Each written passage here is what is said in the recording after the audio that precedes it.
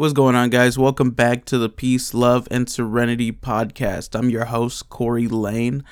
It's good to be back. It's been a minute since I did another episode. I apologize. Today we're going to talk about something kind of, upsetting about what's going on currently in the world. Before we do that, there's this response. It comes from Mark M. In a link to a Google form that I put in. If you're on YouTube, you'll see it. You just click the link and you'll be able to tell your story about different topics that we talk about. So Mark M writes, "Hey Corey, it's Mark. Hi Mark. I just want to say I hope you are doing good in college and in work. I hope I get to see you one of these days when you're in my town. Keep up the good work and videos and good luck." Mark, I just want to say thank you very much for that response. And hopefully I will see you. I mean, I'm kind of close to your town. Relatively, we might run into each other one of these days. Definitely send me a text. You have my number. Don't be a shy person. Anyway, so I just want to start this off by saying, if you or anyone that you know is hurt, upset, or, dealing with something very, very strong in their life that they can't necessarily control, definitely go out, seek help. Please, you can shoot me a message at any point in time.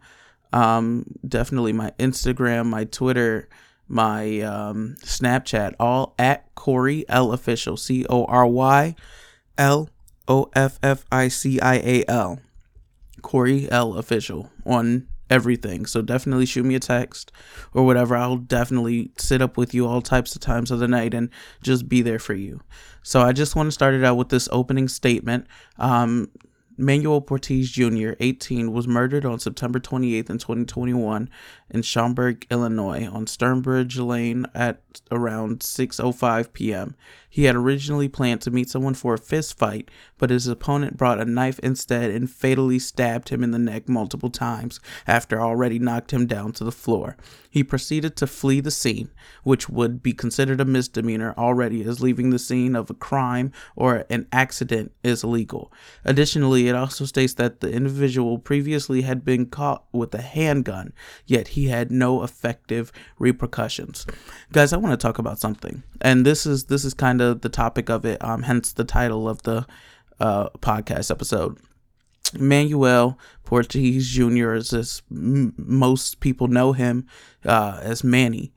He was a great friend of mine. I've known him for 7 years. How long?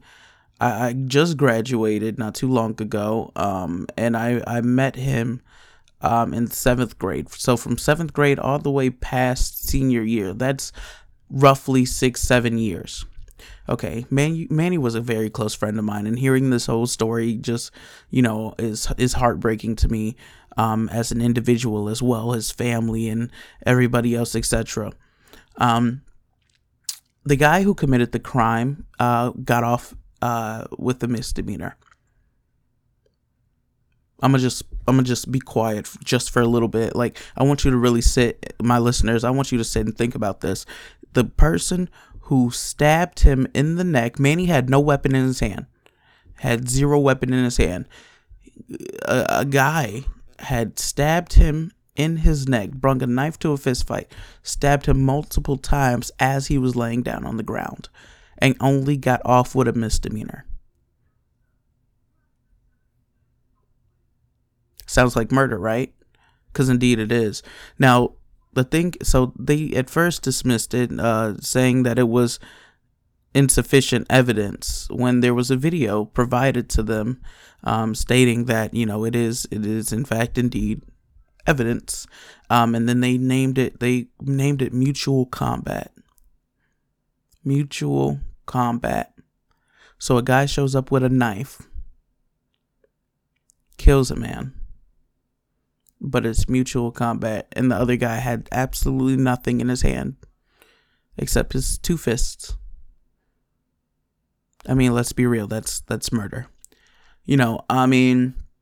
Despite the individual committing multiple crimes, including murder, fleeing the scene of a crime, and unlawful carrying of a weapon, the person responsible for this was only charged with a misdemeanor for unlawful use of a weapon because the district claims that the situation would be considered mutual combat, what I just said.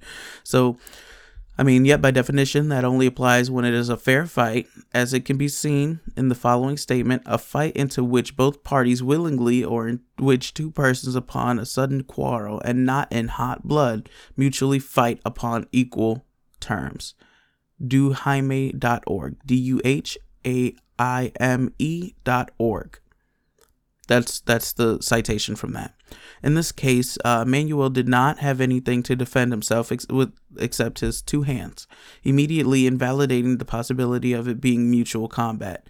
It should also be noted that the person who was responsible for his death is a 17-year-old, and though he committed murder, it was decided that he would not be charged as an adult and would only get a misdemeanor, meaning he was only charged for a lesser criminal act, considered less severe than felonies, and can be discharged with monetary fines or community service.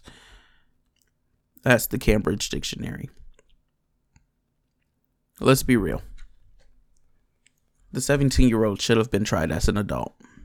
And I'm only saying this, and I'm all for not, going and ruining people's lives, but if you go in there willingly knowing that you are bringing a knife, planning to do harm to a certain individual, massive harm, unrelenting harm that you can't come back from. He went in there knowing what he was about to do.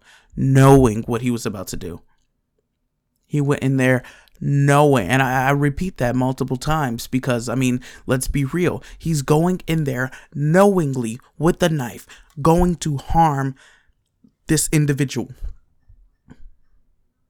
He's going in there willingly to harm this individual. So why is that a misdemeanor? Look at it from a different point of view.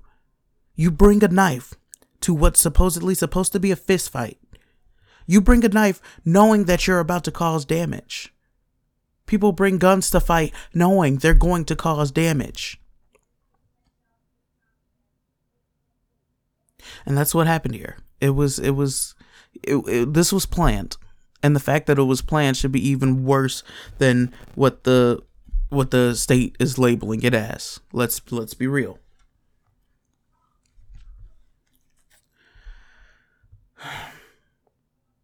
Therefore, his killer could get away with murder by simply serving house arrest, paying some fees, and doing community service. Another reason that the district attorney's office gave for only charging him with minor misconduct and unlawful use of a weapon was that there was not enough evidence to suffice the requirements for a murder charge, despite there being video evidence of the whole thing. The video was recorded on a cell phone, and the person who recorded it should be charged as an accessory to murder as well. Now, I've seen this particular video. I've seen this video in question. And if you're watching, when you watch the video and, you try to make a decision based off of it, when you watch the video, it seems like the individual that was recording it wasn't aware of it at the time until, in this video, it gets a close up on Manny's face as he's, dying, and he didn't realize that, the situation was so severe until he got up close. I'm hearing from multiple sources that there was more than just those three there. There was 5 people there, but in the video, you can only see 2. Or 3. I'm sorry. About two or 3 people.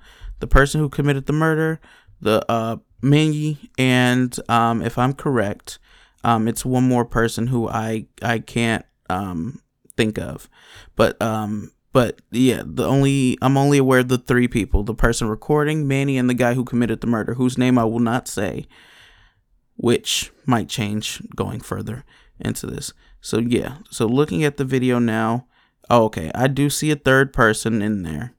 There was a third person. There is a knife visible. No, he's hiding the knife. As he takes the first strike, he swings the knife and it hits Manny. And he continues to swing. Manny falls out of nowhere. And he goes back in and he gets him in his neck. And Manny sits there and bleeds out. And his friend didn't realize until he got up close, saying, "Come on, bro, get up, get up. Come on, bro. He's gone." And Manny's just laying there, bleeding. It's a very disturbing video. I mean, truthfully, whew. Anyway, given that they remained a bystander while watching, I'm continuing the statement. Given that they remained a bystander while watching a murder occur, and even proceeded to record it, only to later leak it on the internet. We cannot provide the full video, but instead a report that includes the non-graphic parts of the is attached. And this statement will be linked if you're watching on YouTube. The statement is linked down below, or you can go watch it on WGNTV.com. /news/a coward family upset at prosecutors after video shows 18-year-old stabbed to death in Schaumburg. After a peaceful protest on October 1st at the Cook County State Attorney's Office and the Schaumburg Police Department, in which a significant amount of people attended, no change has been made, and instead the misdemeanor charge has been dropped, leaving his killer with only the consequence of house arrest now. Currently, we are searching for ways to gain exposure and coverage on Manny's story, hoping that the more people that support this cause, the more pressure the state will have to change their decision regarding the case. In only less than 24 hours were we able to get 204 retweets on a tweet mentioning the injustice of the case, and in the 24 hours that we have stated the petition, we have already gotten around 1,700 signatures. You can also find that on the YouTube link. Everything I'm talking about on YouTube, guys, there's a link down in the description down below. Everywhere else, there's a link tree. I wish I could share links. I don't know how to yet, but linktr.ee/justice for Manny. And that's where you can go. You can view the statement I'm reading. You can view everything. Okay. This is not the first time something like this has happened in the Chicago area, but it cannot become normalized. He is not just another name or another death. He was a friend, a brother, a son, and most importantly, a human being with a beautiful soul and a lot of dreams. Manny did not deserve the way his life was ended, and much less the injustice he got for it. We hope to bring much attention to this as soon as possible to bring this case to justice and give both his friends and family the peace they deserve, as well as a time to properly grieve, instead of fighting for consequences that should have been established since the beginning. We truly hope that these efforts will eventually reach the justice that our government couldn't provide. And that's where that statement ends, which I completely agree with. 100%. 110 million billion %. So hopefully, and the reason why I'm bringing this to the podcast and, talking about it is because Manny was not only a great friend of mine, somebody I looked up to, a brother, a friend, a mentor. He was someone that everybody believed in, and he knew what he wanted to do, and he knew that he was going to change the world. I was on Instagram at Coriel Official, and I wrote, "Powerful protest from the community regarding our friend, our brother, and to most, a mentor. On the steps of the state's attorney's office in Rolling Meadows, murder is not a misdemeanor. Manuel Portis Jr. was not only an inspiration, but someone most looked up to. Someone who gave everyone a chance, someone who wanted to make a difference. That's why I need you to help fight against this and get Manny the justice he deserves. Click the link in bio and fight against this decision. Justice for Manny. Long live the Martian." And then, and even in that, I included the link tree. I included an Instagram, Justice for Manny Portis, and I included his personal Instagram account. Help me fight this, guys. Help me. There's a petition out right now where you can sign to get Justice for Manny. And as I pull it right now, I can tell you exactly how many shares it has right now. Well, not shares, how many signatures it has. Right now, we are at 9,113 signed. We need more. We're trying to get to 10,000. Our first goal was 7,000. Now we're getting to 10,000. It was, I mean, let's be real. This is the same story. It's the same story, just a different person. As constantly people in America, especially colored people, not getting the justice that they deserve 100%. It's too much of this country beating down on us, treating us like crap, that we don't get anything done. And it's upsetting that the world we live in, the government that we have, the people we're supposed to look up to, the people who say they're going to serve and protect, are the main ones hurting us. But, you know, that's another fight for another day, apparently. Right? Whatever. Guys, let's make a change. It starts with us, truly. I wanna make a change, and I need you guys' help to do that. Go to the linktree/Justice for Mandy. JUSTICEFORMANNY. Let's do it. As a team. As a team together, fighting against injustice. Because if we don't, no one will. I thank you guys so much for listening to this podcast. And for those who made it to the end, I appreciate you truly so.